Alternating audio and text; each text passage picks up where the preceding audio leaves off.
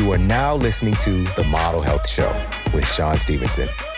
For more, visit themodelhealthshow.com. Welcome to The Model Health Show. This is fitness and nutrition expert Sean Stevenson, and I'm so grateful for you tuning in with me today. This is an incredibly important and timely episode. We're going to dive into the latest research, the latest data, all of the new studies that have been coming out surrounding the current situation with COVID-19. And this is going to be a deep dive. This is going to be an adventure. This is going to be something that we really got to tune in and pay close attention to. We're going to go through a lot of different studies, a lot of different data. So I'm going to need you to buckle up and get ready for this ride. It's incredibly important, and you're going to walk away so much more enlightened and empowered. So the first thing that we want to talk about today is the psychosomatic effects of COVID-19 that we're seeing in the data. And now several studies have come out talking about this issue. A psychosomatic disorder is a condition in which psychological stressors adversely affect physical health. And another definition of psychosomatic conditions is a physical condition caused or aggravated by a mental factor such as internal conflict or stress. Now, what is the biggest issue that we're facing right now as a culture? Are we more or less stressed than we were in years past? And you already know the answer to that. There's an incredibly overwhelming amount of stress that millions, really billions of people here on the planet are experiencing collectively. And we've got to look at what is at the root of this, and is it causing worse health outcomes with this pandemic that we're experiencing? Now, stress has been proven, again, just to recap, to increase the susceptibility to viral infections, number one, and stress has been proven to aggravate symptoms of viral infections and make health outcomes worse. So what we're going to dive into is how stress and fear changes our biology, and look at the most recent data on this directly linking to COVID-19, which we're going to get to in a moment. But I want to talk about a specific aspect of this, which is psychoneuroimmunology. All right, psychoneuroimmunology. And this is a field of science that's evolved over the last 40 years to study how our endocrine system, right, our system of hormones, and our nervous system controls our immune system. All right. Now, in this manner, the hormones, neurotransmitters, and neuropeptides we produce have been found to regulate our immune cells. And scientists from the University of Rochester stated, quote, "Of critical importance is the effect of the central nervous system and nerves on the maintenance of the delicate balance between cell-mediated and humoral immune responses." Keyword, delicate balance. All right, so our nervous system really helps to manage this delicate balance of taking in this external feedback and our internal production of hormones related to our perception. So what I really want us to analyze for just a moment is how our thoughts really change the chemistry in our bodies. Every single thought that we have has correlating chemistry. And so if we're thinking about stressful things, right, we're thinking about something that maybe makes us upset and angry, that feeling of anger is driven, the dominoes are really knocked over by the secretion of certain hormones that make us feel that way, neurotransmitters, neuropeptides, right? So that's creating the correlating chemistry. Your brain is the most powerful pharmacy in the universe. And I say that very specifically because unlike a pharmaceutical drug, the drugs that you make inside of yourself, the chemistry you make inside of yourself is designed for your unique receptor sites. It's not even bioidentical, it's identical. It's designed for you based on your perception. And how often can our perceptions be wrong? And how often can our perceptions become overwhelming and create an unmanageable feeling of stress, of anxiety, of depression? And again, many of these issues are fairly rooted in our perception of reality. And this isn't talked about enough. So again, that study and those researchers were highlighting this. It's a delicate balance. It's a very delicate balance because our perception will literally instantaneously change what our immune system is capable of doing. All right. Now, although these researchers are highlighting these effects at this time in human history, the impact of psychological stress on our immune system that has been identified recently, it's always existed. It's always been there. Our perception, our levels of stress, psychological stress, has always controlled our immune system. Today, we just have modern technology and science to affirm something that's been happening forever. All right, so this is cutting edge stuff, but it's always existed. And this is what we got to really work on today, is to be able to take a meta perspective and look at the big picture and to understand how these different dynamics are controlling our health outcomes. All right. So neuroscientist Dr. Candace Pert, who's just amazing, absolutely such an inspiration for me.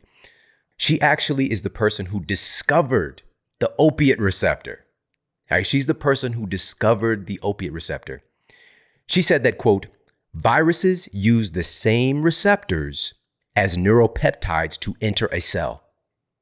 And depending on how much of the natural peptide for a particular receptor is around and available to bind, the virus that fits that receptor will have an easier or harder time getting into the cell. Because the molecules of emotion are involved in the process of a virus entering the cell, it's logical to assume that the state of our emotions will affect whether or not we succumb to a viral infection, unquote.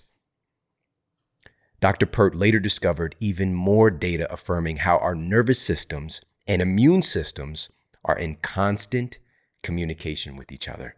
Now, here on a recent episode of the Model Health Show, we had on cell biologist Dr. Bruce Lipton, who's really the foremost expert and pioneer in epigenetics, the person who's really immersed our culture or helped to usher into our culture this term epigenetics. And he shared with us on that episode, and we'll put that for you in the show notes if you happen to have missed it, that the stress response from fear, worry, and anxiety are particularly suppressive to the immune system.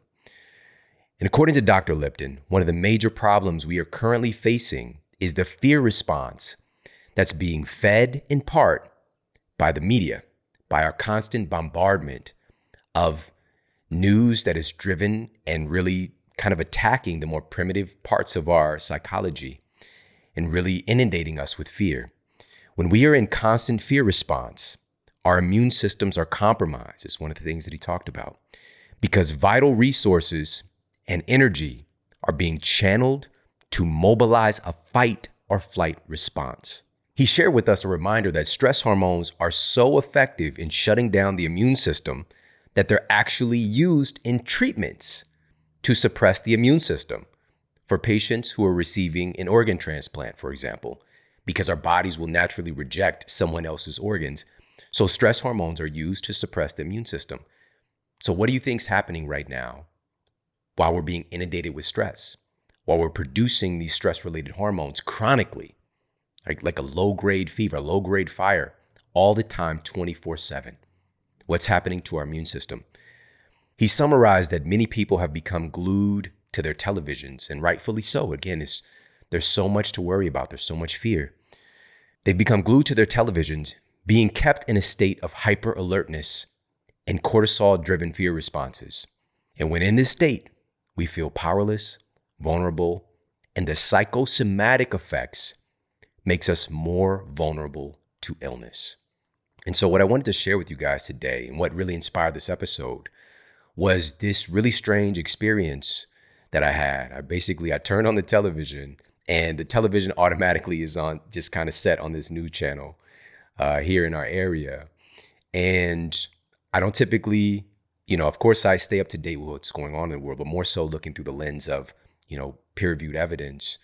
But the news was on, and there was a physician who made some really unsettling claims about what would happen if people went outside of their door during this pandemic when we have a new strain of the virus.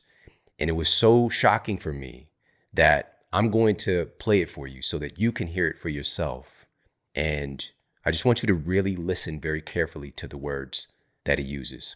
Listen to this. The measures that Angelenos have done over the past 9 to 10 months to protect themselves, and that's wearing face masks or doing social distancing or washing your hands, that's not going to protect you against this mutation, in that it is much more contagious to acquire. Anytime an Angeleno goes out, anytime you're exposed to another human being, you are essentially putting yourself and everyone that you live with in front of a firing squad. He said that washing your hands, wearing a mask, and social distancing will not help you against this new strain of the virus. And that if you go outside of your door, you're putting yourself in front of a firing squad. This news is getting broadcast to millions of people. And the thing is, the psychological connection that we all have to terms like a firing squad, what that really means for us cognitively is imminent death. If you're getting in front of a firing squad, it's imminent death. And there's also another thing that's coupled with that psychological imagery of a firing squad is that to be in front of that firing squad, you've committed a crime. So going outside of your door is the crime, and nothing can protect you. None of the things that we were told could protect you can no longer protect you. Do not leave out of your door. Now, I don't know this gentleman, and he might be somebody who cares a lot about people. And what I would imagine is that his intent was not to cause harm. His intent was to simply advise people to exercise extreme caution.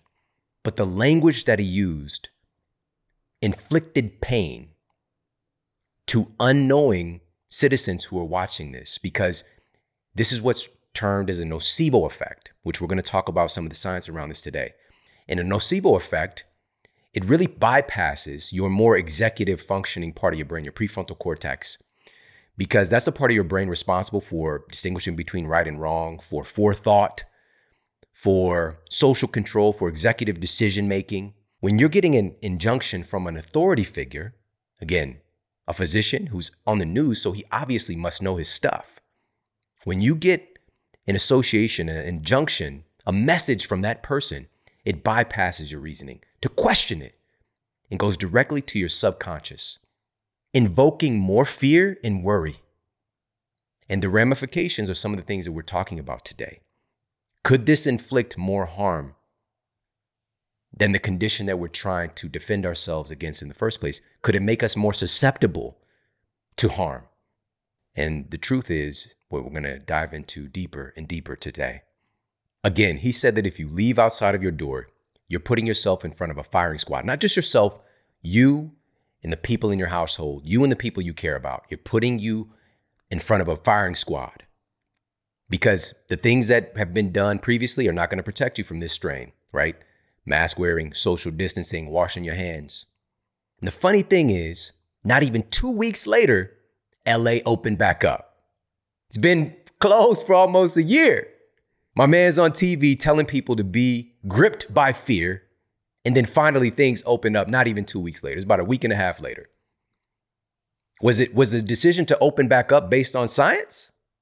Was it based on science to close everything in the first place? These are all issues when we get into political agendas, when we get into issues of improper communication, when we get into issues of not taking into consideration the fallout, the ramifications for shutting things down and or opening things up. Many of these things that we've done has not been based on science. And the thing is, if you actually look at the results, which we're going to talk about more, if you look at the results here in the United States, how did we do? We had the most mandates here in California, the most restrictions, highest rate of cases, highest death rate. We've had incredibly high, contrary to popular belief in the media, but between 70 and 90% compliance with mask wearing, for example. We've still had the highest rate of cases. More deaths. We're leading the world in these departments. And nobody's really asking why. Why haven't these mandates worked very well? And are we at the end of this? What is the fallout from these decisions? And these are just all things that I want to talk about and for us to consider today. Because we have data on how these things actually play out in the real world now. And that's what we're going to dive into. This isn't just theoretical. This isn't like, well, maybe. So how does this play out in the real world? One of the first things I'm just going to start to, make a little preview to. This was published in the peer-reviewed journal, stress, and health found there's a significant connection between the capacity of individuals to cope with life stress and their immune cell activity, specifically their natural killer cells. Folks in the study who don't cope well with stress have significantly lower natural killer cell activity. Why does this matter? Well, I shared this very early on when all of the different mandates were happening and COVID-19 showed up on the scene, that the FDA had actually fast-tracked a new therapy, a new drug they were trying to get approved and get to the public that specifically targets our natural killer cells. Because our natural killer cells, our NK cells, are found to be very effective at killing SARS-CoV-2 infected cells, right? So again, looking through the lens of allopathic medicine, but not understanding what's damaging our natural killer cells in the first place. Stress. Remove the cause so the immune system can do what it's designed to do. Another thing, I shared a study from Appalachian State University finding that simply going for a short walk created massive boosts in immune parameters, most notably for your natural killer cells. This is something we produce. And if you look at the nature of going for a walk, for example, this is something our genes expect us to do. It helps to reduce stress. It all goes together hand in hand because our bodies and our immune systems don't operate in a vacuum like we've been led to believe, like the media would try to lead you to believe, like the science that's not being censored would lead you to believe. The reality is that our perception of reality, our perception of stress and fear and worry and anxiety, all of these relating conditions that we're now seeing skyrocketing right now in our culture, these are the driving forces controlling your immune system. All right, these are the very things that control our immune response. So number one, protecting us from susceptibility to a virus infection in the first place. But also part two is ensuring that we don't have bad health outcomes if we do get an infection. So the ability of your immune system to recover. These things are inherently damaged by stress, by fear, by worry, by the very things that we're inundated with. And now we're going to dive in and look at the latest data that we now have on how stress and fear and anxiety and the things we've been inundated with are leading to worse health outcomes. And one of the things I want you to keep in mind, keep in heart, really keep in your, not just your back pocket, put it like in the front shirt pocket, like right there by your heart. Whoever uses that pocket, by the way, pocket protector, get the pins or whatever. I never actually met anybody that does that, but put it in this pocket, keep it there because you're going to need it. What's really protecting us and enabling us to adapt to all manner of viral infections? Because as I've shared on past episodes of the show, right now, every human being is carrying approximately 400 trillion virus particles in and on their body. Many of them are pathogenic and can make us sick when our immune system is compromised. Key words: when our immune system is compromised. And now we're facing this novel virus, right? Something that's new. And we were told that there is no innate immunity to it. Okay. But we're not told or not even talked about or considered the fact that we have something called the adaptive immune system. And its role in how we evolved is your immune system adapting to the exposure to viruses, bacteria, fungi, parasites, all manner of things that can make us sick and harm us. And so I wanted to point something out for everybody because again, I want you to keep this in your pocket, right here in your chest pocket, right here by your heart.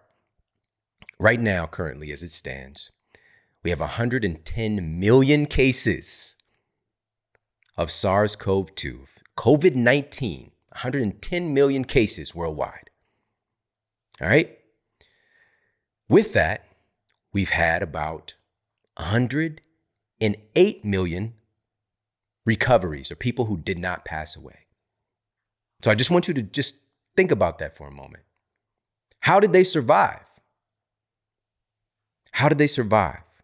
We've got about 107, 108 million people who survived exposure to this virus, actually a confirmed case of this virus. What did it? That's a lot of people, 108 million people. But nobody's talking about that. How are they okay? It's because of their immune system. Their immune system did what it's designed to do. Many of these people weren't even well in the first place. They weren't necessarily healthy, but their immune system is still capable. And this is not to say that this isn't a virulent or deadly condition that we're facing right now, but there's no context. There's no context. There's no shining the light on the people that are okay and how they're okay. How are they okay? Their immune system did the job it's designed to do. Let's help more people so their immune system can do the job it's designed to do. Get our citizens healthier. Because as the CDC reported, and I shared this data very early on, as soon as it came out, after they compiled enough data, and this was back in September 2020, we had already lost too many souls. And the CDC's report, after compiling all the data, 94% of the people that we lost in association with SARS-CoV-2, with confirmed cases of COVID-19, 94% of the people we lost had an average of 2.6 pre-existing chronic diseases. It's unbelievable, but the media will not talk about that. They'll talk about the 6% of people who were, quote, perfectly healthy.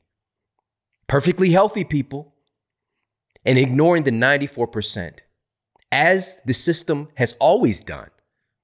That's what had upset me in the beginning, because I was just like, okay, this is our opportunity to really focus on community wellness, get our systems healthier, get our immune systems healthier, more robust to be able to handle this, because I saw the early data from Italy and I was worried about us.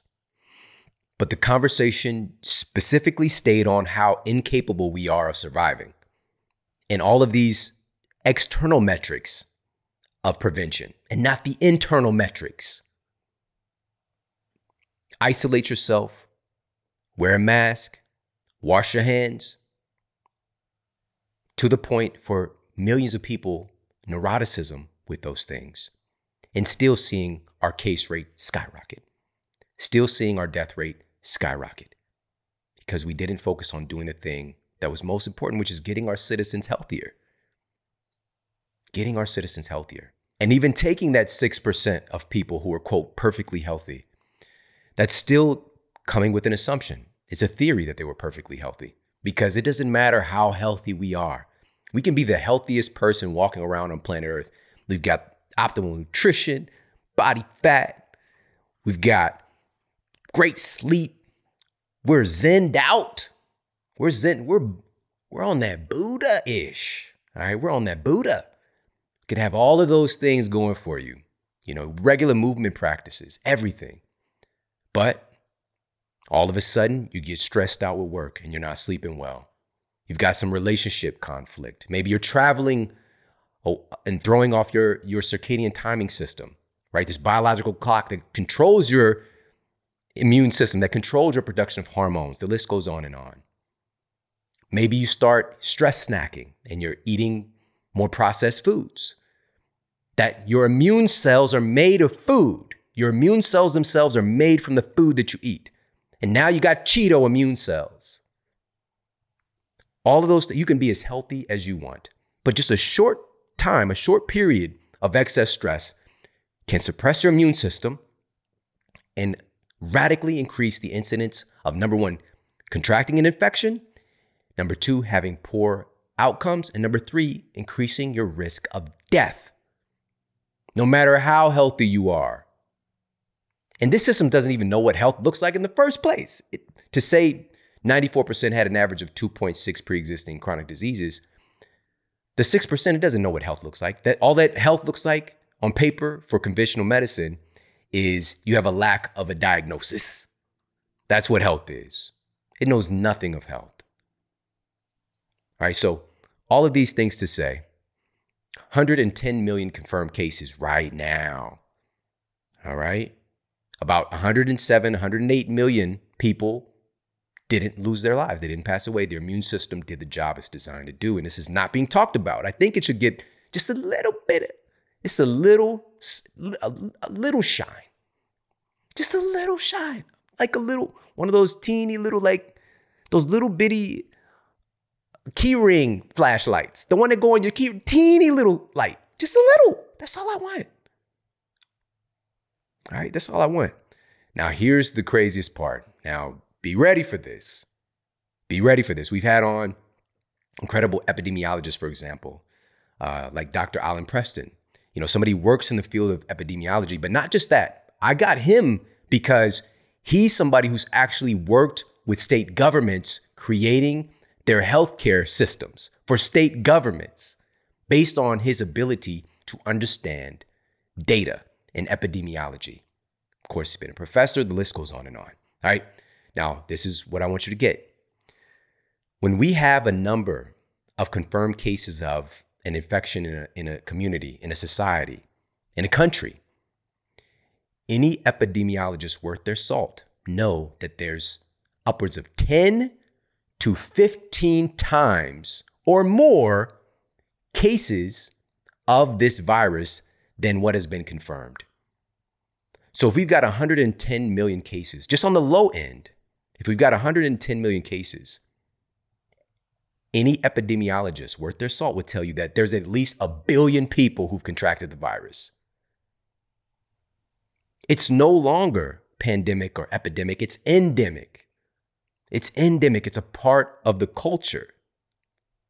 And most people, we're talking over 99% of the people are okay, and nobody's talking about how they're okay. Which is their immune system did what it's designed to do. Let's help more people so their immune system can do what it's designed to do. We don't even have to be in spectacular health because a lot of the people who are okay don't have spectacular health. We can get a little bit better. But the argument early on, back when I was sharing this data in April, in May, even in June, July, from my colleagues, people that I've known for years, leading medical doctors, other people working in healthcare, nurse practitioners, the list goes on and on. So folks that I respect and that I know, they're chiming in, they're saying, Sean, you're absolutely right. We do need to get our citizens healthier. We do need to increase our resilience. It's too bad we can't get people healthier overnight, though. It's too bad we can't get people healthier overnight.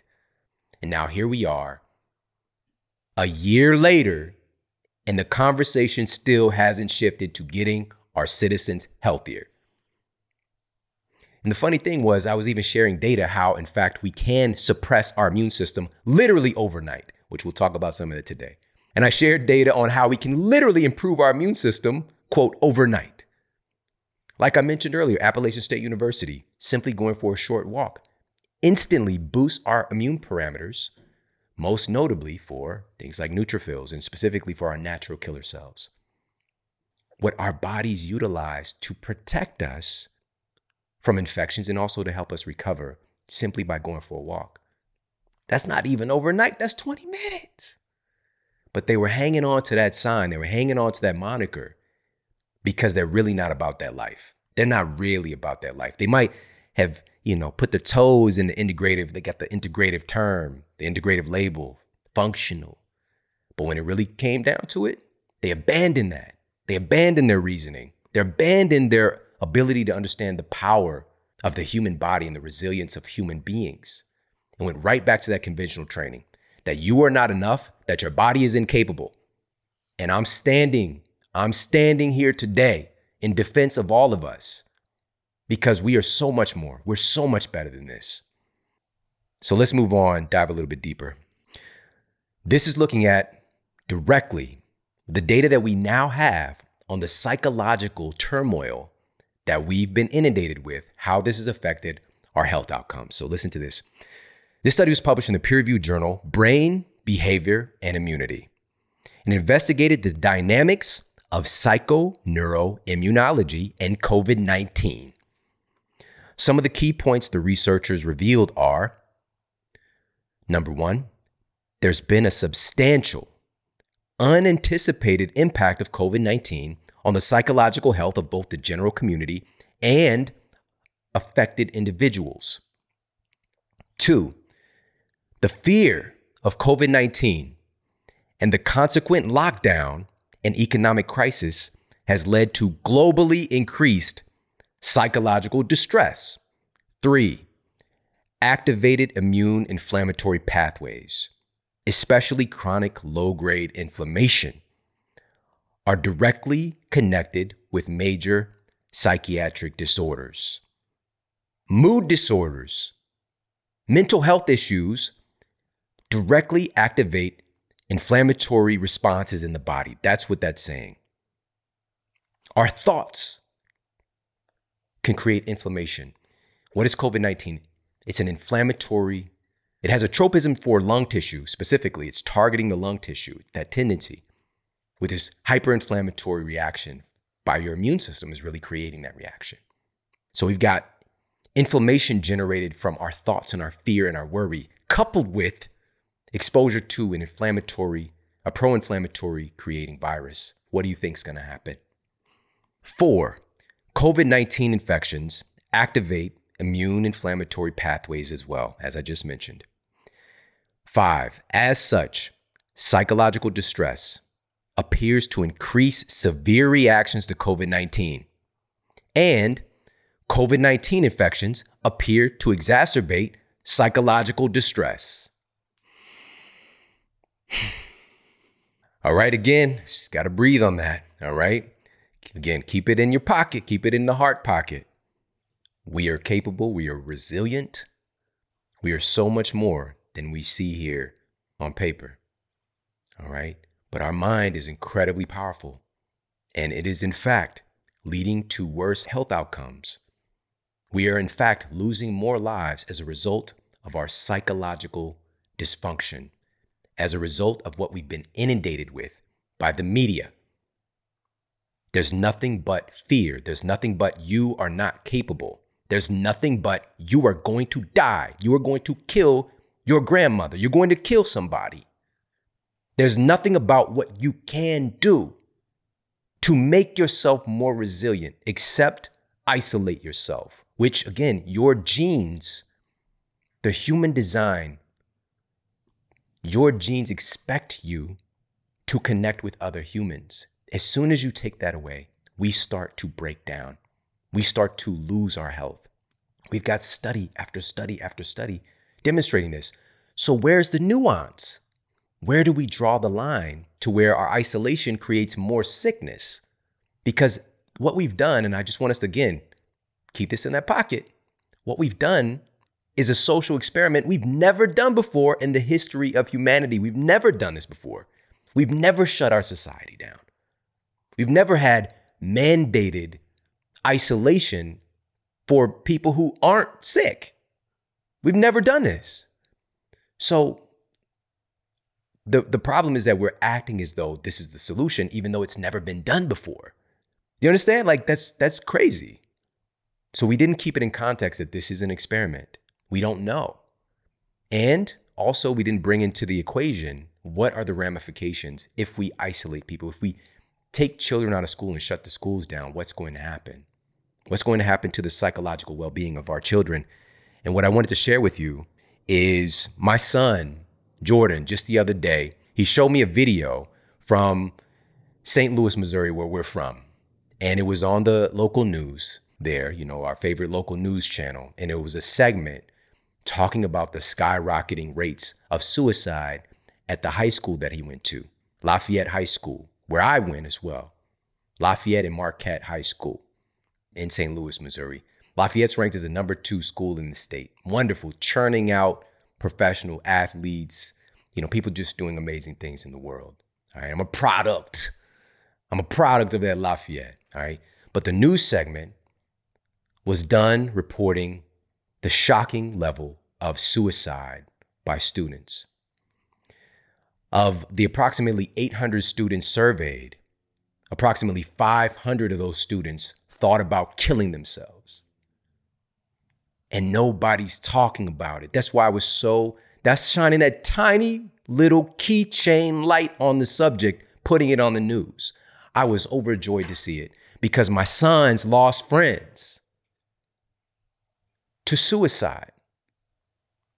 What do you think is going to happen when we take students away from other people, from their peers? And so, again, and it can be an altruistic thing. I'm not saying that wasn't a possibility for protection. But here in the state of California, as one of the latest reports, and this was back around September when I saw the latest reports here in the state of California, which again, highest rates of confirmed infections, deaths, etc. Only one child below the age of 18 lost their lives with a supposed confirmed case of SARS-CoV-2. Only one. One is too much, but that's not what the media would let you know. It's just out here indiscriminately taking out lives. So we know that kids are not especially susceptible, but then people come in, well, what about the Kawasaki? It's like the Kawasaki disease, right, for kids. They start trying to find ways to make it right, but not looking at, okay, what is the potential damage being done? And so the other day on Instagram, which if you're not following me on the gram, I'm there now. Like I'm there doing the thing. I'm at Sean Model, SHAWN Model on the gram. I shared just a handful of the peer-reviewed studies that we now have looking at how this is affecting our children. There's so many, it's overwhelming. One of them, published in the journal Pediatrics, looked at suicide ideation and attempts in a pediatric emergency department before and during COVID-19. The results were not good. Another study, and this was published in the International Journal of Environmental Research and Public Health. And this study was titled Children's Anxiety and Factors Related to COVID-19 Pandemic. The results were not good. Another study published in the Archives of Disease in Childhood, titled Longitudinal Increases in Childhood Depression Symptoms During the COVID-19 Lockdown. Again, the results were not good.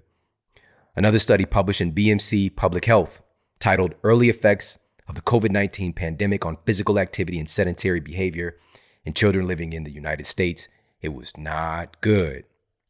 And another one, published in the International Journal of Disaster Risk Reduction, titled How is COVID-19 Pandemic Impacting Mental Health of Children and Adolescents? Not good.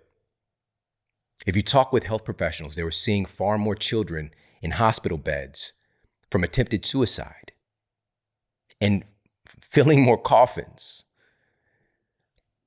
from suicide than from this virus. Shouldn't they be taken into consideration when making mandates? Shouldn't our children be taken into consideration when determining what their futures are going to look like? How is this affecting them psychologically? Not just now. The way that things are going, we're creating a generation of humans who don't have proper mental and social development.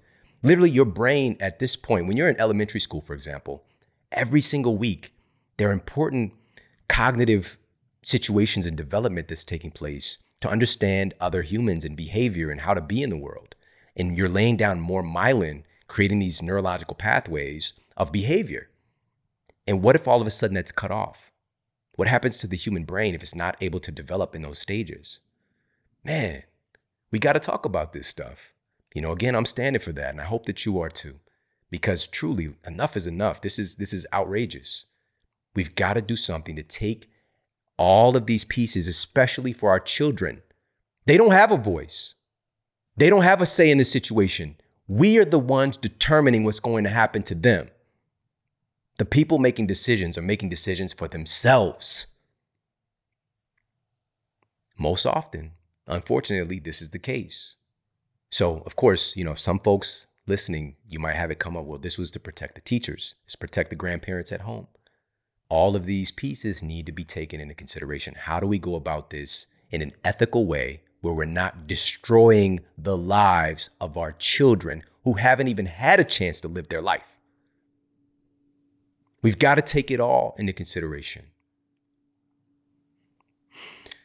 Now, going back to, again, some of the latest data here, there are 2 additional studies highlighted in Brain Behavior and Immunity that demonstrated how mood disorders dramatically increase COVID-19 risk and potentially make your body's disease response equal to that of an elderly person. Well noted to be the demographic who's disproportionately susceptible to COVID-19. You could be 25 years old, but a mood disorder, excessive stress, fear, and worry increases your risk, making you as if you're an elderly person. We've got data on this now. Again, it doesn't matter how healthy you are. The researchers noted how Mood disorders, stress, worry, fear, anxiety can create abnormal senescence in your T lymphocytes, so another aspect of your immune system protecting you. They noted how fear, stress, worry, anxiety, mood disorders create dysfunction in immune system memory cells and increase pro-inflammatory cytokines. One of the symptoms associated with COVID-19 are these cytokine storms. Cytokine storms. Right? Reminds me of the X-Men. Shout out to Storm. Right? So it's like that happening. It's happening in the body, cytokine storm. But you're not. So you're hearing that symptom associated with COVID-19, the cytokine storms, but you're not hearing about how stress, fear, and poor mental health are creating cytokine storms of their own. You're not hearing that. You get it together. What do you think's going to happen? What do you think's going to happen? What are the outcomes going to be when somebody is absolutely terrified of contracting this virus and they get it? We have the virus itself, and then we have the associated psychology. Man, it starts to get really bad. Now, scientists in one of the studies titled Using Psychoneuroimmunity Against COVID-19, using psychoneuroimmunity against COVID-19, using our minds that controls our immune system against COVID-19, stated, we need to, quote, address both physical and biopsychosocial aspects of this infection, as well as the psychoneuroimmunity of preventative strategies of healthy lifestyle, regular exercise, balanced nutrition, quality sleep, and a strong connection with people. They go on to say that social distancing and wearing masks might help us from pathogen exposure. Yet these measures also prevent us from expressing compassion, from friendliness, from humanness. Therefore, all forms of psychological support should be routinely implemented, not only to consider psychological resilience, but also to enhance psychoneuroimmunity against COVID-19, unquote. Healthy lifestyle, regular exercise, balanced nutrition, quality sleep, and a strong connection with people. These are all crucial factors that impact our physical, mental, and emotional state, controlling our psychoneuroimmunity. There are literally thousands of studies on the ways that nutrition, exercise, sleep, and healthy human connection impacts our immune system, mental health, resilience against disease, and recovery after disease onset. Yet, less than 1% of the media coverage is highlighting the critical need to address these things. There's nothing that's been promoted or talked about. There's nothing you can do but wear a mask, isolate yourselves, and wait for a vaccine to save you. But even then, the vaccine isn't enough. You still need to stay away from others. You still need to wear a mask, not just one mask, but now they're saying wear 2 or 3 and continue to live in 24/7 fear. You're not enough. You can't survive this. You're not okay. Another report, coronavirus and its nocebo effect. Social scientist Achal Sharma shared in a report that the nocebo effect is possibly more powerful than the flu virus, in that it compromises your immune system before you've even had a chance to catch the actual virus. Now listen to what he says in relationship to COVID-19. Quote, what happens to your external environment is not under your control. However, your response to it definitely is. Coronavirus is the scare of this decade, which has affected the planet in all of its facets. Panic has struck at all levels of society, and people are running to buy sanitizers and face masks. People do not need to panic in such a situation. I would rather suggest them to be calm, as the strongest immunity to any external situation, including this virus, is very much within you. Your own mind is the best tool for assisting you in prevention and treatment of coronavirus.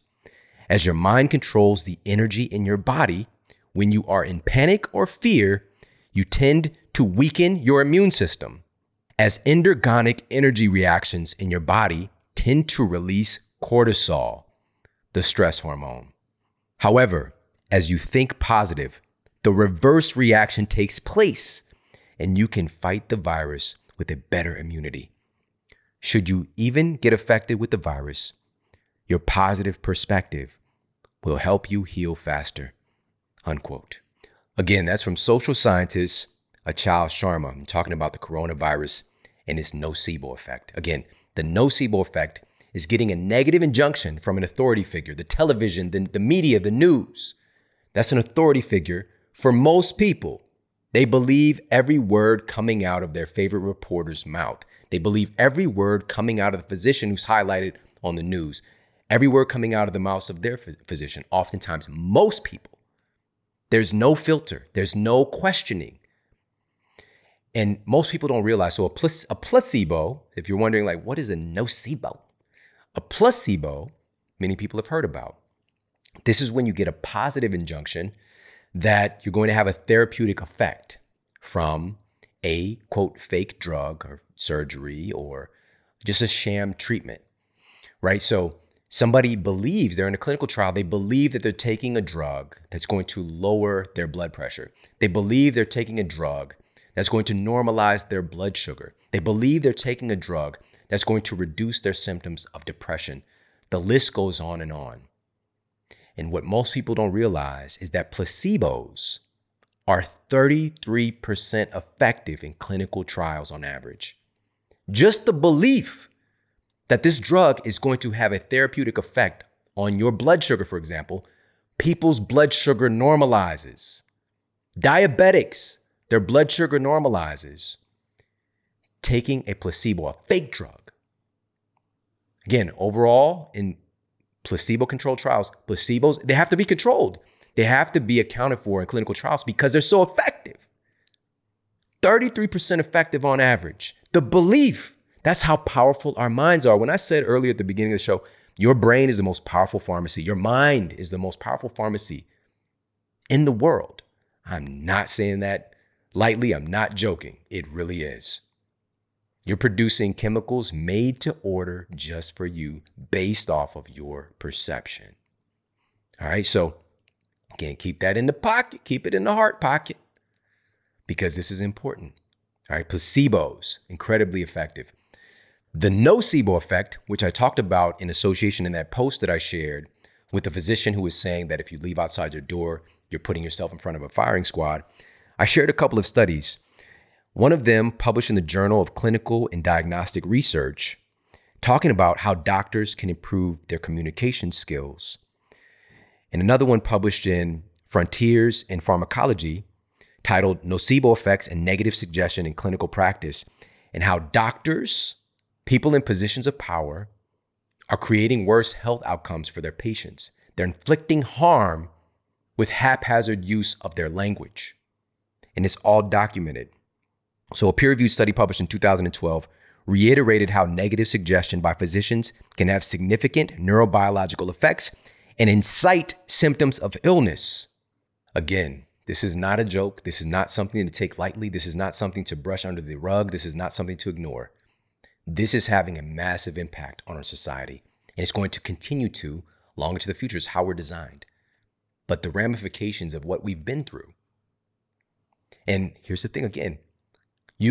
Anybody who's truly skilled in this field and not looking at the human body or the human being, the human mind and body in parts, separating each other. Like there's this part over here, this part over there, who understands truly what holistic health is, which just means the whole, how everything is interconnected.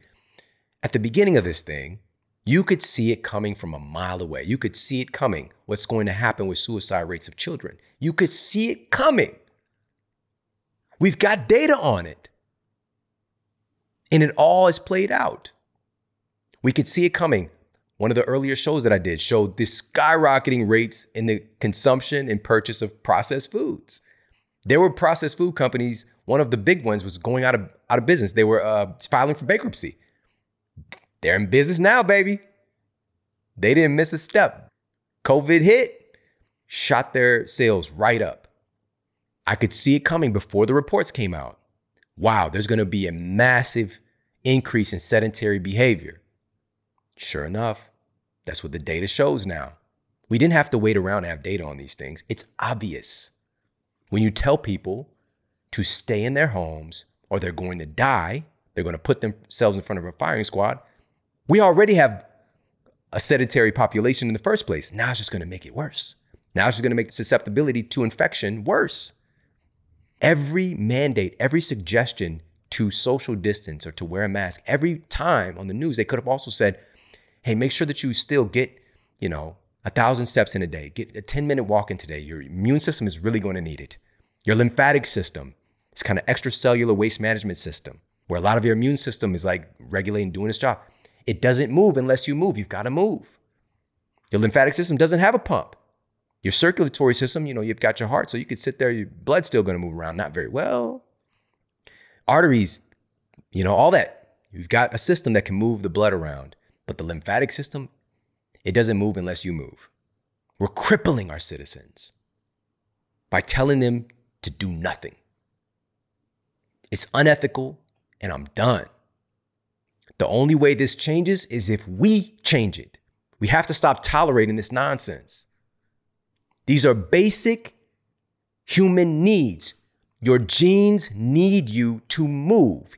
You need to exercise. You need to walk. Your genes expect you to eat real food. And yet now our citizens already the most unhealthy nation in the world by far. Over 200 million citizens here in the United States overweight or obese. 43% of our citizens clinically obese right now. We're on pace just within the next couple of years to have half of the United States population to be clinically obese. It's like that movie, WALL-E. Have you seen that movie? I think it's Pixar, WALL-E. That's definitely going to be a nice family film to check out to see what I'm talking about. But it's like that movie. We become so sedentary, so immersed and inundated with processed food and synthetic meat. Billy Gates, he's trying to get that synthetic meat in you.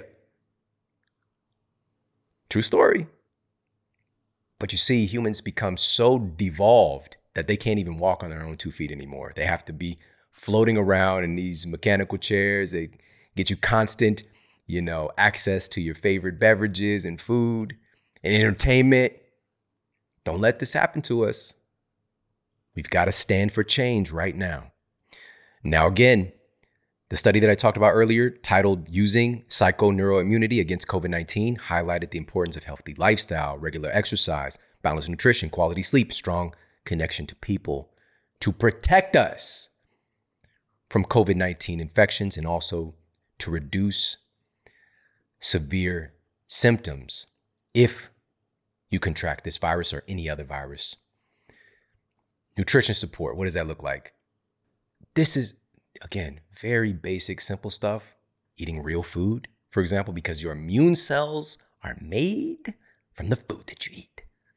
They're made from do you want some really robust, healthy, that asparagus, coming through spears like swords, chopping up pathogens? Or do you want your immune cells rolling up like Butterfingers candy, right? Butterfingers. Right? Everything looks good, Butterfingers. She got them hands, man. Which immune cells do you have? You get to choose. You get to make yourself. Butterfingers was my jam with the candy bar. It's because of Bart Simpson. All right, it's commercial. Shout out to Bart Simpson.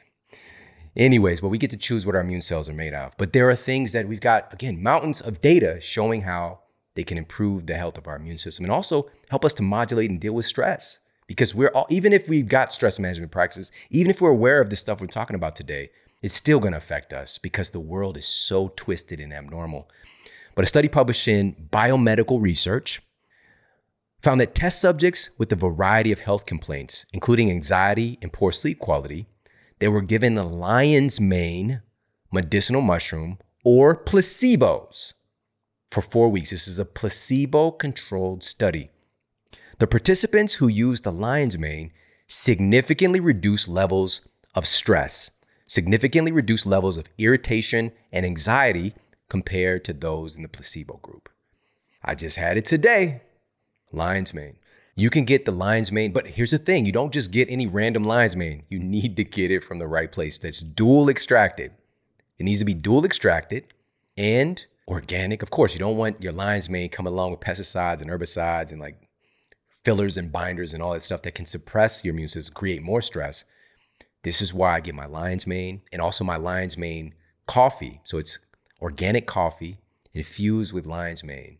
That's what I had today from Psychosomatic. All right, go to foursigmatic.com/model. That's FOURSIGMATIC.com/model.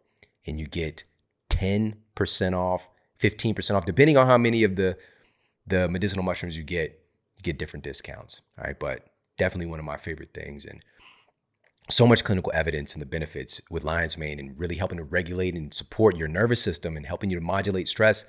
Lion's mane has been proven. It's one of the very few things that's shown to be neuroprotective and help stimulate neurogenesis, right? So we could definitely use some more brain cells right now for sure. You know, I think there's a little bit of a lack of brain cells. We got those Butterfinger brain cells out there in the streets. So let's change this around. So that's just one thing. But also, again, foursigmatic.com/model. All right. Definitely check out their lion's mane coffee and their lion's mane elixir. Now, what else can we do? The mind-body effects, this is bidirectional. You know, again, we've highlighted how your mind inherently affects your immune system, but also what's going on with your immune system and the stress that it's under can have some ramifications on your mind and your thoughts and your feelings and your associated emotions. And they can get into some vicious circles. And so stress reduction and positive effect associated with things like, what do we do here? Meditation can undo many of the psychological reactions leading to inflammation and reduced immune function brought on by negative emotions and stress. A study highlighted in the journal OBM Integrative and Complementary Medicine demonstrated that different forms of meditation result in an increase in your natural killer cells and your B cells. So another immune system weapon. But we've talked about how important the NK cells are specifically already. So we get these enhanced immune parameters from having a meditation practice. All right, something to help us to modulate stress right now. And again, this can do like a formal meditation thing. Maybe you've got, a meditation class or a video you can watch or an app. There's so much that we have access to, or maybe just, putting on certain music, or maybe it's like a movement type meditation, a relaxing yoga session or Qigong, the list goes on and on, but something to help us to modulate stress because that helps to fortify our immune system. Now, one of the other big stress reducers is your sleep quality. Data published in the journal Psychoneuroendocrinology found that sleep-deprived individuals directly reduce the production and performance of their NK cells. Come on. Getting good sleep is more important than ever right now. But when have you heard any of the media reports about that? That's not what they do. We're bad guys. It's what we do. Shout out to the Suicide Squad. They're bad guys. It's what they do. It's what they do. They don't care about what real health is. So what are we doing right now to make sure that we're getting optimal sleep? Also, what about reducing inflammation and enhancing our immunity? Scientists from the Department of Neurology at USC found that the active ingredient in turmeric, curcumin, is able to eliminate metabolic waste and reduce inflammation. We're talking about a pro-inflammatory condition. We're talking about pre-inflamed individuals because of the stress, anxiety, worry. Those things create inflammation in our body. This is a fact. Curcumin is one of those really fascinating things. Turmeric is one of those powerful things that can help to reduce inflammation. There are so many studies on this, it's crazy. Now, something that's really noteworthy about turmeric is that it's also been revealed to improve the function of your resident macrophage cells that operate as the front line of your immune system. It's pretty cool.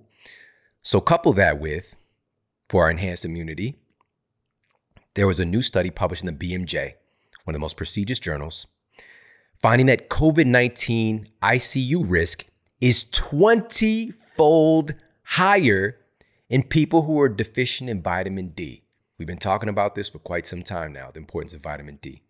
All right, it's such a regulatory, it's not a vitamin in that kind of conventional sense. It really operates as a hormone in a immune system regulator, a circadian regulator, and 20-fold greater incidence of ending up in the ICU if you're deficient in vitamin D. Both of these together, plus some of the most potent vitamin C dense superfoods, is in one of my favorite products that I utilize several times a week, Organifi Immunity. All right, Organifi Immunity. It's incredible. It's got, I love it because these are the formulas that if I was to create a formula, these are the things I would add. I wouldn't add synthetic vitamin C. I would add it from whole foods, from vitamin C dense superfoods like acerola cherry, for example. And so you combine that with the earth-grown source of vitamin D, right? So we're getting everything from earth-grown sources and not synthetic nutrients. Plus turmeric is in there as well. You put all that together, man, it's such a great formula. Definitely pop over and check it out. It's Organifi.com/model. That's Organifi.com/model. You get 20% off their immunity product. You get 20% off everything they carry, but I think the immunity, of course, is of particular importance right now. And again, it's got the turmeric, it's got the high quality earth-grown nutrient source of vitamin C from superfoods, vitamin D, and so much more. It's really, really great product. Check it out, Organifi.com/model. Now let's jump into one of the most important topics of the day. And I think this is really gonna blow your mind.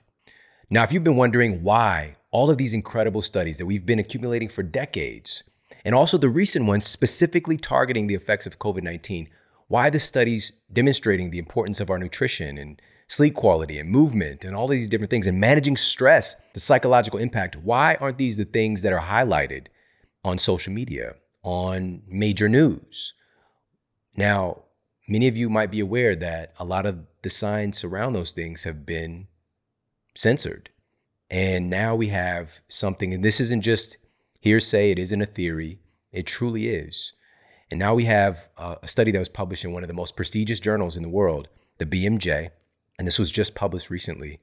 The title of the study is COVID-19, Politicization, Corruption, and Suppression of Science.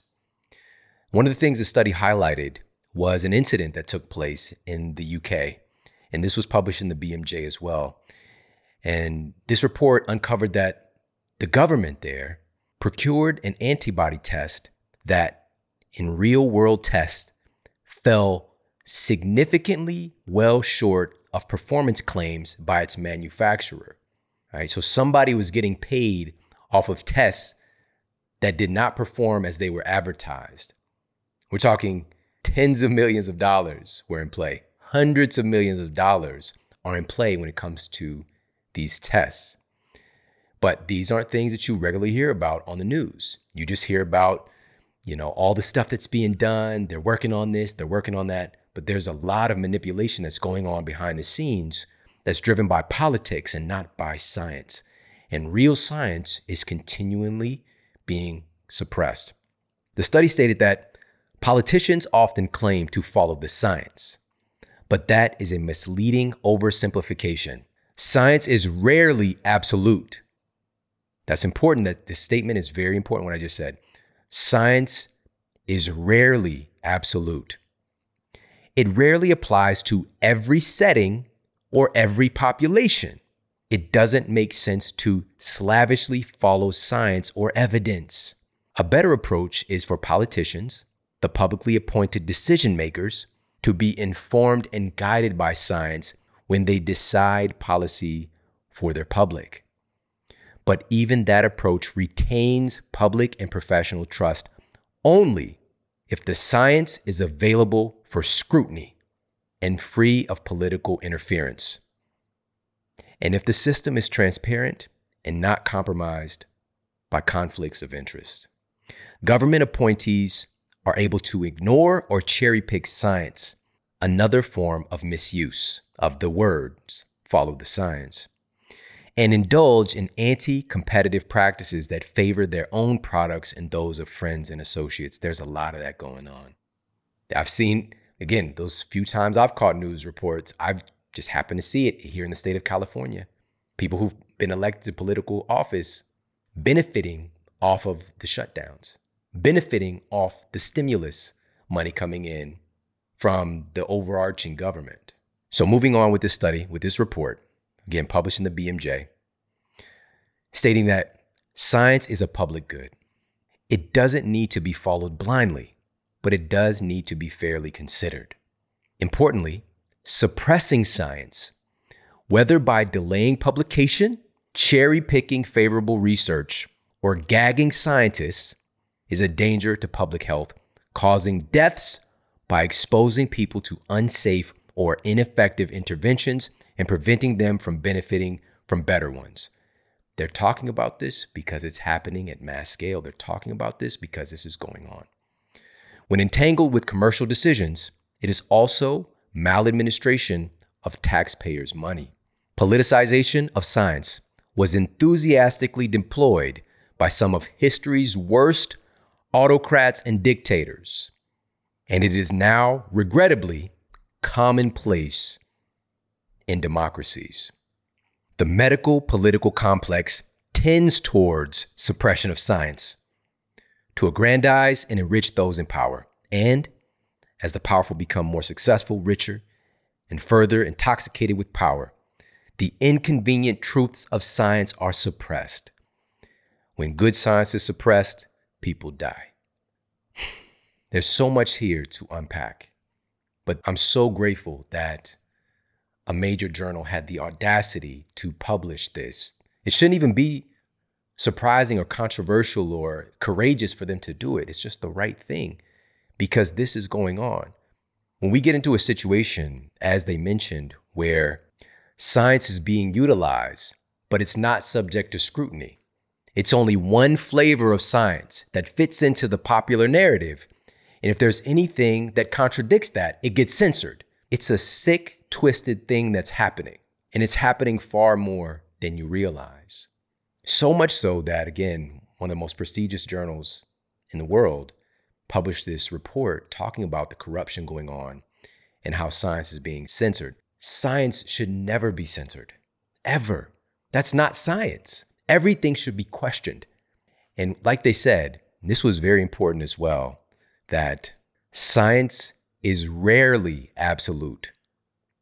Just bask in the glow of that. Just let that rain down on you like that SWV song. All right, just bask in the glow of science is rarely absolute. Because I promise you, every study that we've got affirming something, we can find data showing the opposite. We've got to take it all into consideration. And with that, we've got to take in the consideration of the situation itself. Because as they mentioned as well, it's rarely applicable. Science is rarely applicable to every setting and to every population. Things have to be case dependent. They have to be dependent upon the situation, upon the individual. When we get this one size fits all approach to something, that's when you know some bad things are going to happen. And that's what's happened. So having science available for scrutiny, for discussion, but because we're allowing it, major entities are suppressing science, or suppressing the opinions of literally people who've won the Nobel Prize, saying things that are contradictory to the popular narrative, censoring their videos, censoring and shutting down their social media accounts, not inviting them to the forums of popular media. Unless you're a certain political party, then you're going to put on the scientists that affirm your belief. It's crazy. I've seen it, and you've probably seen it as well. So some of the things I want to unpack here for us are the things that aren't being talked about and the aspects of the science that's been promoted to be effective that hasn't been put under scientific scrutiny. And when it has, the outcomes have been so far from what you've heard, but then you don't get the chance to actually hear about the results of these studies. We're going to go through some of that right now. One of the things not being talked about is the rates of COVID infections and cases in healthcare workers. Now, I want you to listen to this. It's very important. Every single day, and just shout out to everybody. Shout out to everybody listening. Physicians, nurses, people doing work in coding, who message me, who send emails and DMs every day, sharing their stories. of what they're seeing and giving me some type of love because I'm simply sharing the data as well that they're seeing firsthand, because very few people are actually doing it. Shout out to everybody. Shout out to all of our incredible healthcare workers. Thank you, truly. This issue here is not being talked about. A meta-analysis published by the CDC, where they're putting, if you post anything that has anything to do with what's going on, they put a little CDC thing over your stuff, directing people to the CDC, as if people are actually going to read the CDC studies. I will. I love it. I love it. A meta-analysis published by the CDC uncovered that 6% of adults hospitalized with COVID-19 in the United States are healthcare workers, disproportionately the biggest demographic of people who are ending up hurt by this virus. Now, you might think on the surface, of course, that's because they're on the front lines. But there's some problems, there's some nuance here that's not being talked about. Number one, of the healthcare workers hospitalized with COVID-19, 90% of them had at least one underlying pre-existing chronic disease, 90%, of which obesity was most commonly reported. Among healthcare workers hospitalized with COVID-19, nearly 75% were obese. Don't just say just because they're on the front line. There's a susceptibility here, highlighted, and it's not being talked about. Many of the healthcare workers hospitalized, please listen to this, please hear this. Many of the healthcare workers hospitalized had 2 or more pre-existing chronic diseases. 41% having hypertension, 31% having diabetes, as well as a plethora of other conditions. Despite the very best PPE, healthcare workers are by far the profession with the highest rate of hospitalizations. And we see the same thing as the general population. The healthcare workers with pre-existing lifestyle-related chronic diseases were the ones contracting infections and being hospitalized far more frequently. Healer, heal thyself. This system doesn't care about you. This system doesn't care about the healthcare workers. These folks are subjected. It's like a badge of honor going through medical school, going through nursing school, to absolutely demolish your health. And very rarely do the health professionals pull themselves out of that training, pull themselves out of that self-destruction, the sleep deprivation, the poor nutrition. Do you understand? I just shared some of the statistics. 90% of the healthcare workers this is the biggest population of people who are being hospitalized with COVID-19. 90% of them had at least one underlying medical condition. Our healthcare system, our training of health doesn't actually teach health. It doesn't train healthcare professionals on what health is. The top cardiologists in the world. I know these guys. These are my friends. These are my colleagues. Top gastroenterologists, top neuroscientists. The list goes on and on. Top cardiologist who I'm thinking about right now, award-winning. He's got just so many accolades. And he made a shift after being in his practice for quite some time because of all of the damage that he was seeing and people not getting better. And he made a shift and he started to finally look at the number one thing that was not taught in school, which was the number one thing to help his patients. And this is the thing. So he went to school for about 12 years to become this incredibly prestigious cardiologist. Not at any point being educated on the fact that the organ that he's treating, because he specializes in conditions of the heart, the blood, arteries, right? Not once was he educated on the fact that his heart that he's treating in his patient, their heart is made from the food that they've eaten. The very cells that make up that heart is made from food. The blood that he's trying to treat running through their veins is made from food. The arteries themselves, the veins are made from food. Our cellular building blocks, what makes up all of these things is made from food, yet he learned nothing about food. He had a 2-week seminar on nutrition, and it wasn't anything remotely close to what's accurate and supportive of patients. What happens is Somebody's coming in, they've got high blood pressure, they've got high cholesterol. They say, hey, this is what's typically happened for the past couple of decades. So the patient comes in, they've got hypertension, they've got high blood pressure, they've got high cholesterol, and then they start giving them the cookie cutter things that they learned in college or just from random articles. Hey, make sure you lower your fat. Watch your fat. Lower your fat content. Not understanding how important fat is for building their blood, not understanding how important the fat is for making the cells of the heart, how important fat is for creating the cells of your brain that regulate all this stuff. Just haphazardly reduce the fat. They know nothing. They know nothing of the very organ that they treat.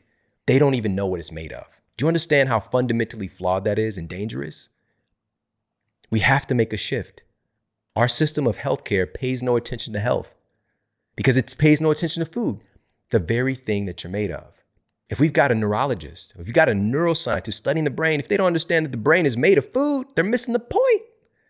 If we've got somebody who's, an endocrinologist and they're not understanding that the thyroid is made from the food that person is eating, we're missing the point. We have to understand the very foundation of what our bodies are made of, which is food. So I wanted to highlight that study because it's not getting enough attention. Again, this is from the CDC, the very source that people keep getting directed to. And nobody's looking at the underlying thing. They're just assuming that, our healthcare workers are victims of being there on the front line. There's nothing they can do about it.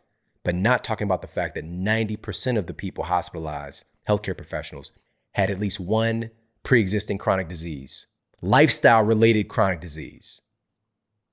The Journal of the American Medical Association, 2018, published a study after taking in all of this data that poor diet is the number one cause of our chronic conditions here in the United States, our epidemic levels of chronic diseases. All right, so we've got to do something about this. So where else is science being censored and not being scrutinized and not being talked about different dynamics and different angles of it? And how, again, my point is we need to help our healthcare professionals. We need to have a system that actually takes care of them. Is that too much to ask? We need a system that trains them on what real health is so that they can take care of themselves. It should just seem obvious, but that's not how our system is built. And this is the same system of medicine that we're looking to fix this situation right now. Please, it's not going to happen. It's not happening. We've got to change it. It's all fluxed up right now, so it's an opportunity. I said flux, guys, flux. It's all fluxed up. We've got an opportunity to actually change it. It's more malleable right now, but we've got to step up. We cannot allow this to keep happening. Now, another thing, and I've been sharing data on this again since very early on because I went into the data to find out how is this appropriate? What is the appropriate context to utilize this preventative metric and make sure that we don't venture into the ridiculous and start depending on something that doesn't help and people die because of it. Thinking that this is a solution and it's not, I didn't want that to happen. All right, so I shared the data early on. Now we've got all of the data compiled together. And again, this was published. This is a study conducted by the CDC. All right, again, this is where they're directing people to, all right? Research conducted by the CDC set out to find why cases of COVID-19 have continued to skyrocket even with extremely high mask compliance. The scientists conducted a randomized controlled trial, which is the gold standard of scientific testing. In one group, they gathered data from a random selection of symptomatic people with confirmed cases of SARS-CoV-2. Just took a random selection of people with, this is directly, we're not talking about any type of other virus. We're talking about specifically confirmed cases of SARS-CoV-2. And then they had another group who they used as a comparison. They gathered a collection of people who were symptomatic who tested negative for SARS-CoV-2. So they're symptomatic of some type of other infection. So these are still sick people, but they don't have COVID-19. Both groups were sick with some type of infection, but here's what they found out about people who'd contracted COVID-19. After compiling the data and looking at the behavior and utilizing masks, for both sets of study participants, the researchers discovered that over 70% of the people who contracted COVID-19 were people who strictly adhered to the mask mandates and always wore their mask. 70% of the people who contracted COVID-19 always wore their mask, but they contracted it anyways. Versus the folks who said they never wore a mask, being just 4% of the cases. 70% were people who always wore the mask. People who said they never wore a mask, only 4% of the cases. In fact, if you combine the folks in the study who said they always wore a mask with people who said they often wore their mask, that was 85% of the people who got infected. But the media would tell you that it's the people who are out there, the anti-maskers, they're super spreading. The vast majority of people who are getting COVID are people who are always wearing their mask. We got to talk about this. Something is awry. Something's not adding up. And these are the things that get suppressed. But it exists. It exists. Well, what the researchers were trying to find, again, is just like people are wearing their mask, but they're still getting infections. What's the behavior that's happening? Because clearly the mask must work, right? They must work. So they discovered that the people who, and they were just trying to find something other than the mask not being effective for folks still getting COVID-19, even though they were always wearing the mask. And so what they discovered was that the people who contracted COVID-19 were more likely to go out to eat and take their mask off to put food in their mouth. And the study did mention that eating while wearing a mask is not very effective, right? So just, yeah, they haven't figured that out yet. You know, I guess you could do like remote diffusion and push the food through the mask somehow. I don't know. But anyway, so they point that out. But here's the thing. They found that the people who contracted COVID were more likely to go out to eat. So that's got to be the reason. And so that was their justification. But unfortunately, people who read the study might miss the data right in front of their face, because the other group who didn't have confirmed cases of COVID, but who were symptomatic with another illness, they didn't go out to eat as much. And yet they still got sick with something. And that's what can be overlooked in this study. The control group, who did not have confirmed cases of COVID-19, but were folks who were symptomatic with something, which could have been influenza, could have been a bacterial infection.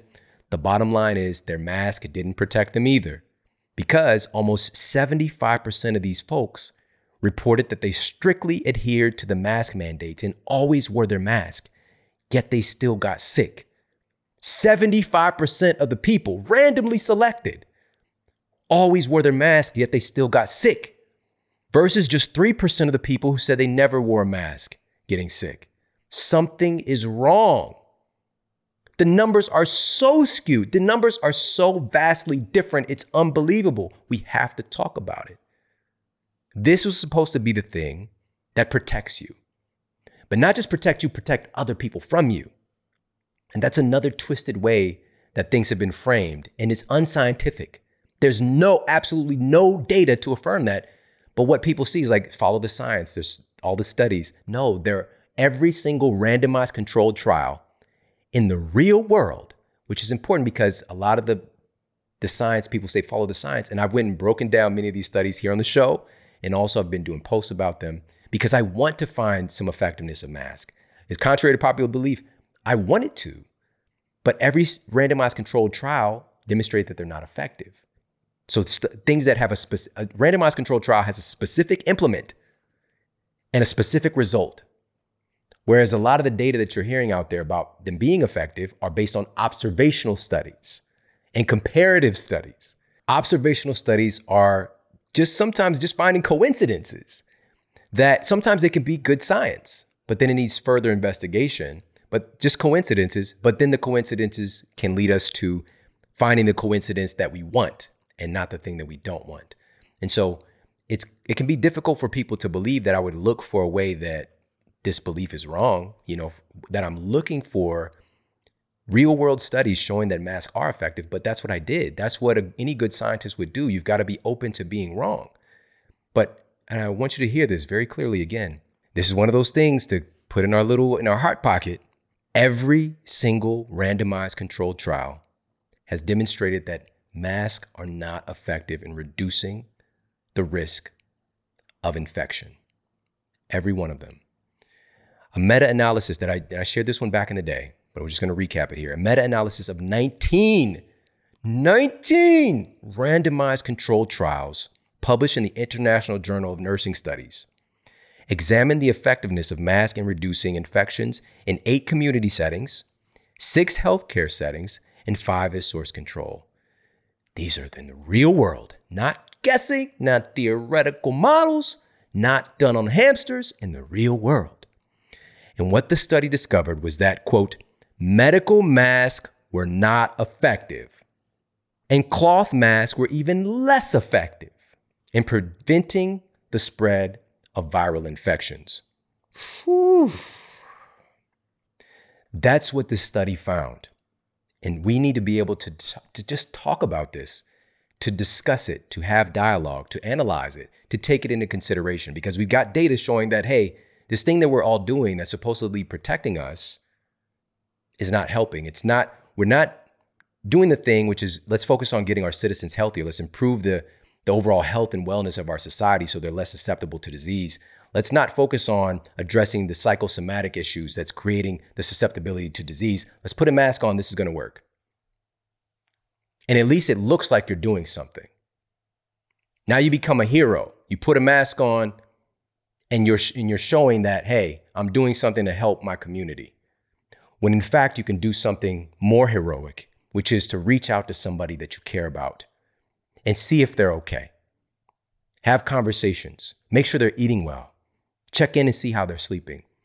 Get with your neighbors and maybe go for a walk, even if you are wearing a mask.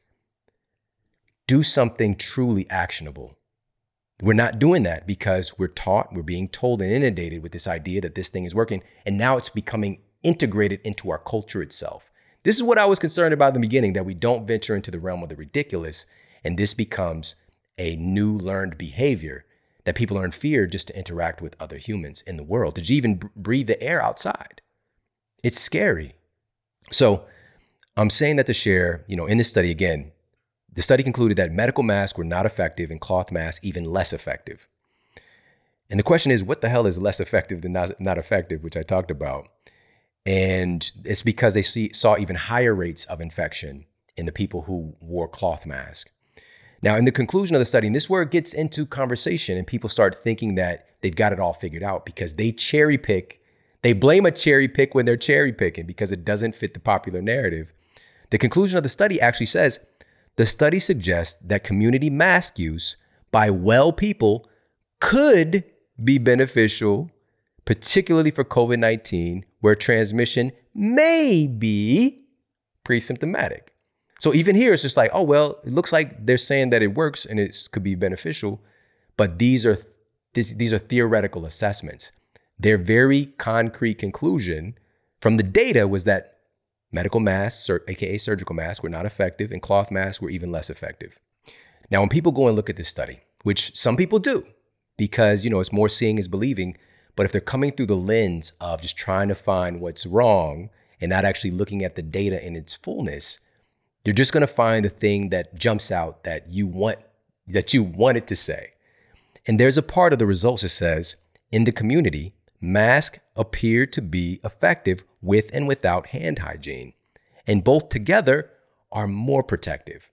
For me, just on the surface, I would take that like, okay, wow, we've got some data showing that this is effective in the community. That's cool. But what I do, I go and read the references. I go and read the studies that they get that assessment from. And here's what the references actually said.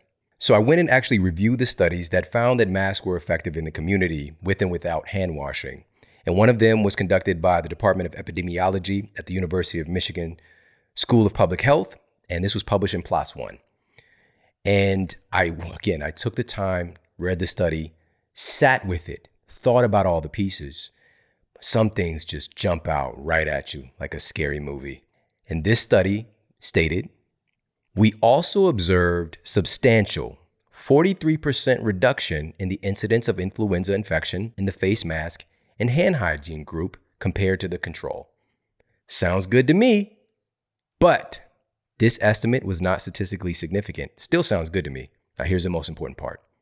The researcher stated that there were no substantial reductions in influenza-like illness or laboratory-confirmed influenza in the face mask only group compared to the control. The face mask alone did not reduce the rate of infection. I went and actually read the study. There was very small, nuanced, allowing a framing to be that it was effective by itself as a metric for preventing infections in a community setting. But if you actually go and read the studies, again, randomized controlled trials, and you see this data, it should just be like, man, that's crazy. Why don't people know that? So hand washing is effective. But even that, where's the nuance? How do we not go so far that we hurt ourselves washing our hands and using these hand sanitizers that can start to make our skin even more susceptible to infections, which many people, like, man, there's been a skyrocketing rate of people becoming neurotic and in fear and constantly washing their hands and hurting themselves. Like, there has to be a balance. So I just wanted to share that with you guys because, looking at this research that we now have and how, especially the study that was published in the BMJ, the COVID-19 politicization, corruption, and suppression of science, it is happening. And I just shared with you a perspective about masks that's not being talked about. As a matter of fact, one of the most remarkable studies, which is the one we cover from the CDC, determining that 70% of the people who contracted a SARS-CoV-2 infection always wore their mask. And add that with people who often wear their masks, it was 85%. But the media will tell you it's people who are not abiding by the rules. They're just getting sick. They're the ones causing all the problems. But again, the mask is supposed to be, because even with that, it's still like, okay, well, the mask doesn't prevent you from getting sick, but it prevents you from getting other people sick. So then we'll frame it like that. And that is not proven. There's no data to affirm that. But unfortunately, that's just a theory. It's not proven. There's no data remotely affirming that this is the case. It's still based off a very rudimentary understanding of virus particles and also trying to look at stuff that we can see. We get this cool photography and you can see like somebody coughing and the virus particles not the virus particles. No. The aerosols and droplets aren't going as far, but they're going out the sides of the mask, above the mask, down below the mask, through the mask still. And with that, you still don't understand that you're seeing droplets and aerosols. You're not seeing viruses. If you could see the viruses on that imaging, you couldn't see anything else but viruses. There's so many in the room, you wouldn't see anything else but viruses. Viruses are there's more viruses here on planet Earth than literally anything else. All right. There's more, please understand that. Heart pocket, there's more viruses here on planet Earth than anything else. All right. And so having this idea that, okay, no, we've already found out that the masks don't stop me from getting sick in every randomized controlled trial, but this can help me from getting you sick. And this logic is like, just say you're going to get busy. All right. It's going to be a little bit of knocking the boots or McLovin or rolling the hay. You're gonna do it. All right. And it's the same logic of, okay, I've got a condom here, but it has this breathability to it, right? It's got this breathability. He's perforated with a bunch of, openings. So I'm gonna put this condom on. It's not gonna protect me. It's not supposed to protect me, but it's gonna protect you though. All right? Don't worry about it. It's gonna be okay. Trust me. Trust the science. That's not how it works. That's not how life works. It doesn't just go one way.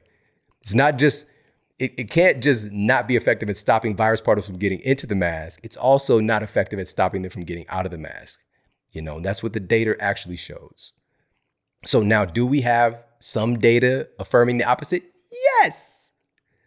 And I've looked for some gold in it, but it keeps coming back. These are observational studies and theoretical models, assuming that they work. But when we look at randomized controlled trials of mask working, this is what we see. Now, instead of acknowledging this, now folks like Dr. Fauci, because the mask didn't help, are saying double masking.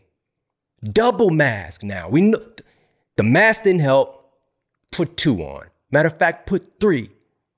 I said in the beginning, guys, I said that, hey, the data shows this isn't effective. But instead of admitting that it's not effective, these assholes say, put on 2 masks. Put on 3 masks. Just keep putting on masks till you pass out. Listen. And if you think for one instance that double masking or triple masking doesn't come without side effects, let me enlighten you on something. A controlled clinical study published in the journal Antimicrobial Resistance and Infection Control recruited pregnant healthcare workers to wear N95 masks while doing just low-intensity activity, and the results were shocking. That's why he said double mask, to make it more like an N95. The study participants wearing the N95 mask reduced their normal volume of air displacement between inhalation and exhalation by 23%. The volume of gas inhaled or exhaled specifically from their lungs each minute was reduced by 25.8%. Their volume of overall oxygen consumption was reduced by 13.8%. It reduced their oxygen. But this gets suppressed.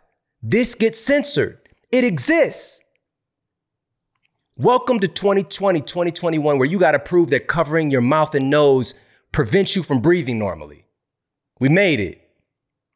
We got all this fancy technology, but we can't understand just basic. If I cover my mouth and nose, it's going to stop me from breathing normally. It's going to reduce my oxygen intake, and we got data on it. But the fact checkers, the fact checkers will say, hey, it's not proven. Nuh-uh, it doesn't reduce your oxygen intake. I'm not even done yet. The ability to expire carbon dioxide was reduced by 17.7%. That's another thing that's been debunked. The fact checkers like, you don't have no carbon dioxide rebreathing. You don't got to worry about that. It's fake news. You may think that these effects, even for me, when I was reading the study, I was like, well, this must have happened over time, which that was my biggest concern. When I went into the data last year at the beginning of all of this, I wanted to make sure that we don't venture into the ridiculous and hurt ourselves doing a metric to save ourselves, doing something to try to save ourselves that actually ends up hurting us. And I thought about just the obvious thing of wearing a mask for an extended amount of time, how that's probably is going to get diminishing returns on the benefits and also increasing risk. So I thought this was just because they wore it for a long time, maybe like an hour or like over the course of a work shift. But these results of decreasing their oxygen inhaled and exhaled, specifically from their lungs, by almost 26%, reducing their overall oxygen consumption by almost 14%, and reducing their ability to expire carbon dioxide by almost 18%. All of this happened within 15 minutes of wearing that damn mask. Double mask it, triple mask it, quadruple. Go all out. We got to take back control of our minds. This is insanity. It's insanity. The data exists. If it was different, I'd be all for it. I'd be a double. I've always liked double. I'm seconds. I'm a seconds kind of guy. If it worked, if it wasn't hurting people, but it's hurting people. Another study published in the journal Ergonomics found that even at low work rates, wearing the mask contributed to significantly higher levels of CO2 rebreathing, with notable side effects such as fatigue, dizziness, headaches, and muscular weakness. That's messed up. That's not okay. Your body is telling you that you are hurting yourself. But these asshats will just tell you it's nothing, it's not proven. It is proven. And focusing on just one of these side effects noted in this study, headaches, when mandated to wear N95 mask, a peer-reviewed study published in 2006 found that almost 40% of healthcare workers developed face mask-associated headaches. Ooh. It's critical for us to realize these symptoms are indicative that our bodies are being harmed.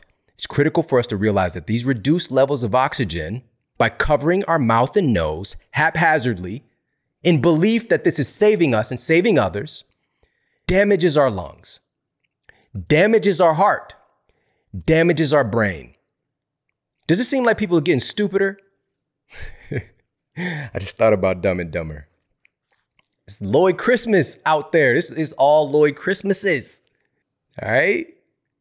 Come on. It's hurting us. It literally, this oxygen suppression, reducing our ability to breathe through our mouth and nose properly, is damaging our freaking brains. It's making us even less likely to look at the data and have a rational understanding of how this stuff works. So I appreciate you guys riding with me on this. I'm very passionate about it because, again, this type of data exists and it's not being part of the conversation.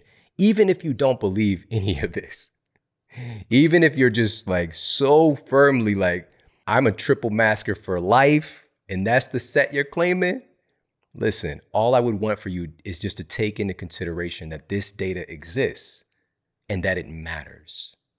Just take into consideration that this data also exists. Even the data that you have that says other than, which again, I've already went through and used scientific scrutiny because I was looking for the gold. I was looking for how is this actually effective time after time. Observational study, comparative study, theoretical model, no randomized controlled trials, meta-analysis of randomized controlled trial. What actually happens in the real world when we do this?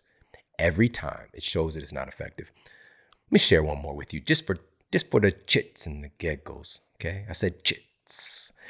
Another study published by the CDC and published in the Annals of Work, Exposure and Health revealed that by wearing a mask, the highly thermosensitive nature of the face and breathing pathways can be inhibited, leading to increased anxiety, elevated stress hormones, false suffocation alarm in the central nervous system, and panic attacks. This exists. This exists. This goes back to the very beginning of this episode and looking what's happening with our psychology. We're doing something that's exacerbating panic because this is from the CDC saying clearly we have this highly sensitive, highly thermosensitive nature of the human face. We are not designed. Everything about us wants to keep things away from covering our mouth and nose. They said when your breathing pathways are inhibited, breathing pathways inhibited.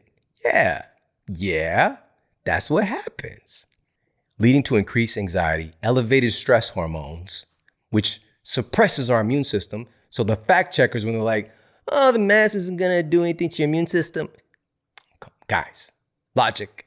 If you're a fact checker, what happens with elevated stress hormones? What does that do to your immune system? Fact checker? Come on. And also false suffocation alarm in the central nervous system and panic attacks. All right. This exists, baby. This exists. I'm with you guys. I'm riding with you guys. I'm standing for what's real. I'm standing for us to use our higher order intelligence. This shouldn't be politicized. It shouldn't be anti-masker and masker. It shouldn't be all of this separation. Everything is so polarized right now. You get the kit. If you're with this political party, you get the kit. If you're with this political party, you get the kit. One of the kits come with masks. Science is not being utilized anymore. This is not how it's supposed to go. So again, I appreciate you guys riding with me on this. I know this has been a lot of information today. And I wanted to share one more thing with you really quickly, which is a statement from Professor Yvonne Cosart at the Department of Infectious Diseases at the University of Sydney. She said, quote, "Those masks are only effective so long as they are dry. As soon as they become saturated with the moisture in your breath, they stop doing their job and pass on the droplets." Professor Cosart said that it could take as little as 15 to 20 minutes, after which the mask would need to be changed. But those warnings have not been shared with the public or even been allowed to be discussed for that matter. Any scientific evidence that doesn't fit into the popular narrative is constantly being censored. We cannot allow it. We cannot allow it. Enough is enough. And this is just speaking to logic again, because when the mask is getting wet and the moisture retention, you're basically creating a wet microclimate inside the mask, and knowing that that reduces the effectiveness of the mask and actually extends the ability, improves the ability of virus particles to move in and out of the mask once it's wet. You are a water-based being. As you're breathing into the mask, you're creating a wet environment. It's not just like you go outside and you're like having a water balloon fight and the mask get wet and then all of a sudden it doesn't work. It's not working just within a short amount of time, even if it could work, because we're a water-based being and we're breathing out and we're creating that moisture in the mask. It's not being talked about. Last piece, and I couldn't leave you without sharing this because a few folks have been talking about this and posting about this, but I really want to unpack what it really means. And this was a randomized controlled trial published in the Annals of Internal Medicine, looking at a specific implement for COVID-19 in a population that normally wouldn't use masks, that hasn't had a history of using masks, if adding mask as a metric to help to prevent the spread of infection of this particular disease. And this was done, this is the Danish study. All right, so this is the Danish study. So this one has been passed around a little bit. We're going to unpack what it means. The objective of the study was to determine whether surgical mask use outside of the home reduces wearers' risk of SARS-CoV-2 infection. A total of 3,030 participants were randomly assigned to the recommendation to wear masks, and 2,994 were assigned as the control group not wearing a mask. 4,862 completed the study. Infections with SARS-CoV-2 occurred in 1.8% of participants who wore masks. And SARS-CoV-2 infections occurred in 2.1% of control participants who didn't wear masks. The difference between the group was 0.3%. Not 3%, 0.3%. The scientists stated, quote, "The difference was not statistically significant," clearly. But this is what's different. This is what different with the Model Health Show. It's what different what we do. We dive deeper. There were several other additional unplanned results that were found in the study. If you go and you actually want to look at all the different pieces and sit with it, right? We've got a society that's very much based on data. There's so much information and data. We're just here today, gone today, scan, scan, scan. But to sit with it, really think about it. What does it mean? What are the ramifications? How does it all work together? There were several other additional unplanned results that were found, one of which found that participants who reported to wear their mask, quote, "exactly as instructed at all times," contracted SARS-CoV-2 infections 2% of the time versus the control group who didn't wear a mask, contracting SARS-CoV-2 infections 2.1% of the time. It's almost exactly the same. The people who strictly did what they were supposed to do, and the people who didn't wear masks.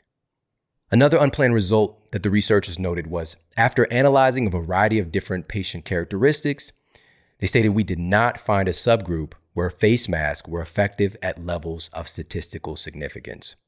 Another outcome, when analyzing who contracted one or more of 11 other respiratory viruses tested for, participants wearing masks contracted viruses 0.1% more often.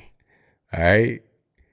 So they actually contracted just a teeny little bit more often, even though they're wearing a mask. Not statistically significant, but just like the other results, you should be able to know that people wearing masks were found to contract other respiratory viruses more often. And the conclusion of the study said, quote, "In this community-based randomized controlled trial, a recommendation to wear a surgical mask when outside of the home, among others, did not reduce at levels of statistical significance the incidence of SARS-CoV-2 infections compared with those wearing no mask."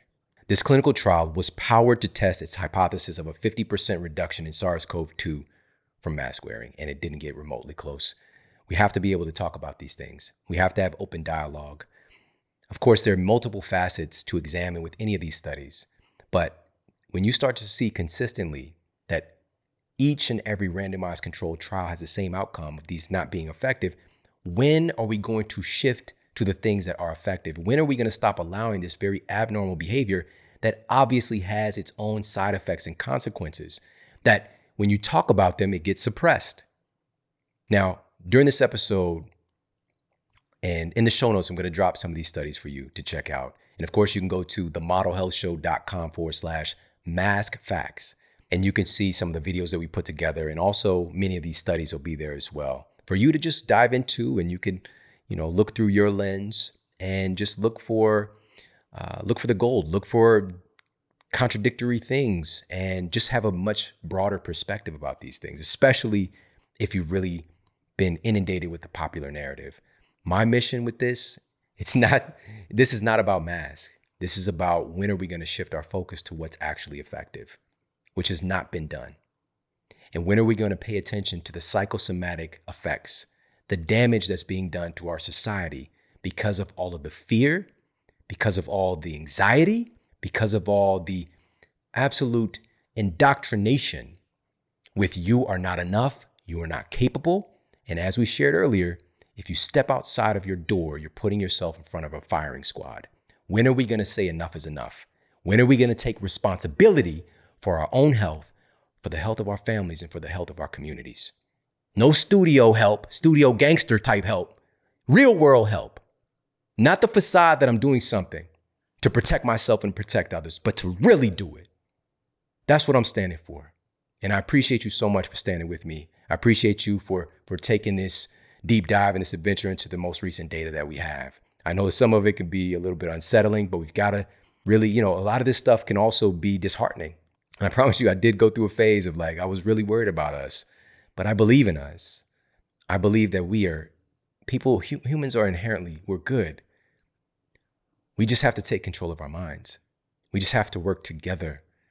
We just have to stop allowing the censorship of science, because then it's no longer science. If we're not talking about things and questioning things, it becomes indoctrination. It becomes dictatorship. It becomes religion.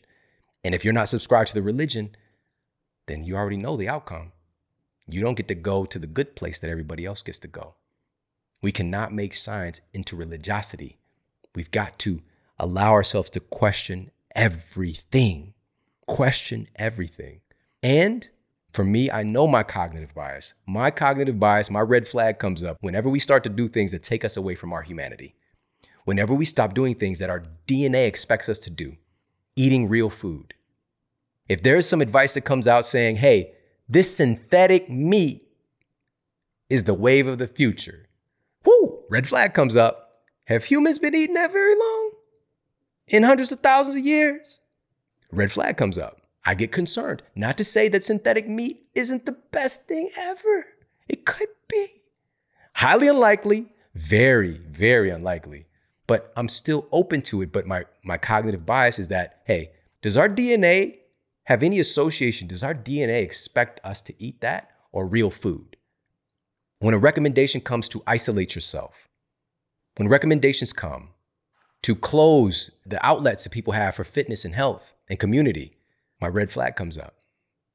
But still, I can accept that maybe this can be helpful. But once we know, because chances are it's not going to be helpful, but once we have data that it isn't effective or that it's not helping, that it's making things worse, we have to stop. We have to churn the ship, because this is like Titanic going right for the glacier. Now, I don't know if you saw this, but that scene when, Jack and whatever, and, everybody knows he could have got onto the thing with her. He didn't have to die. But if you saw it, that scene was shot in a pool. Oh my gosh. Some people it's just like, the magic, we got to keep the illusion of the magic. We got to keep the movie magic. With real life, we got to break this illusion. We got to stop acting like the stuff that we're seeing on television, the stuff that we're seeing in these news reports is the truth.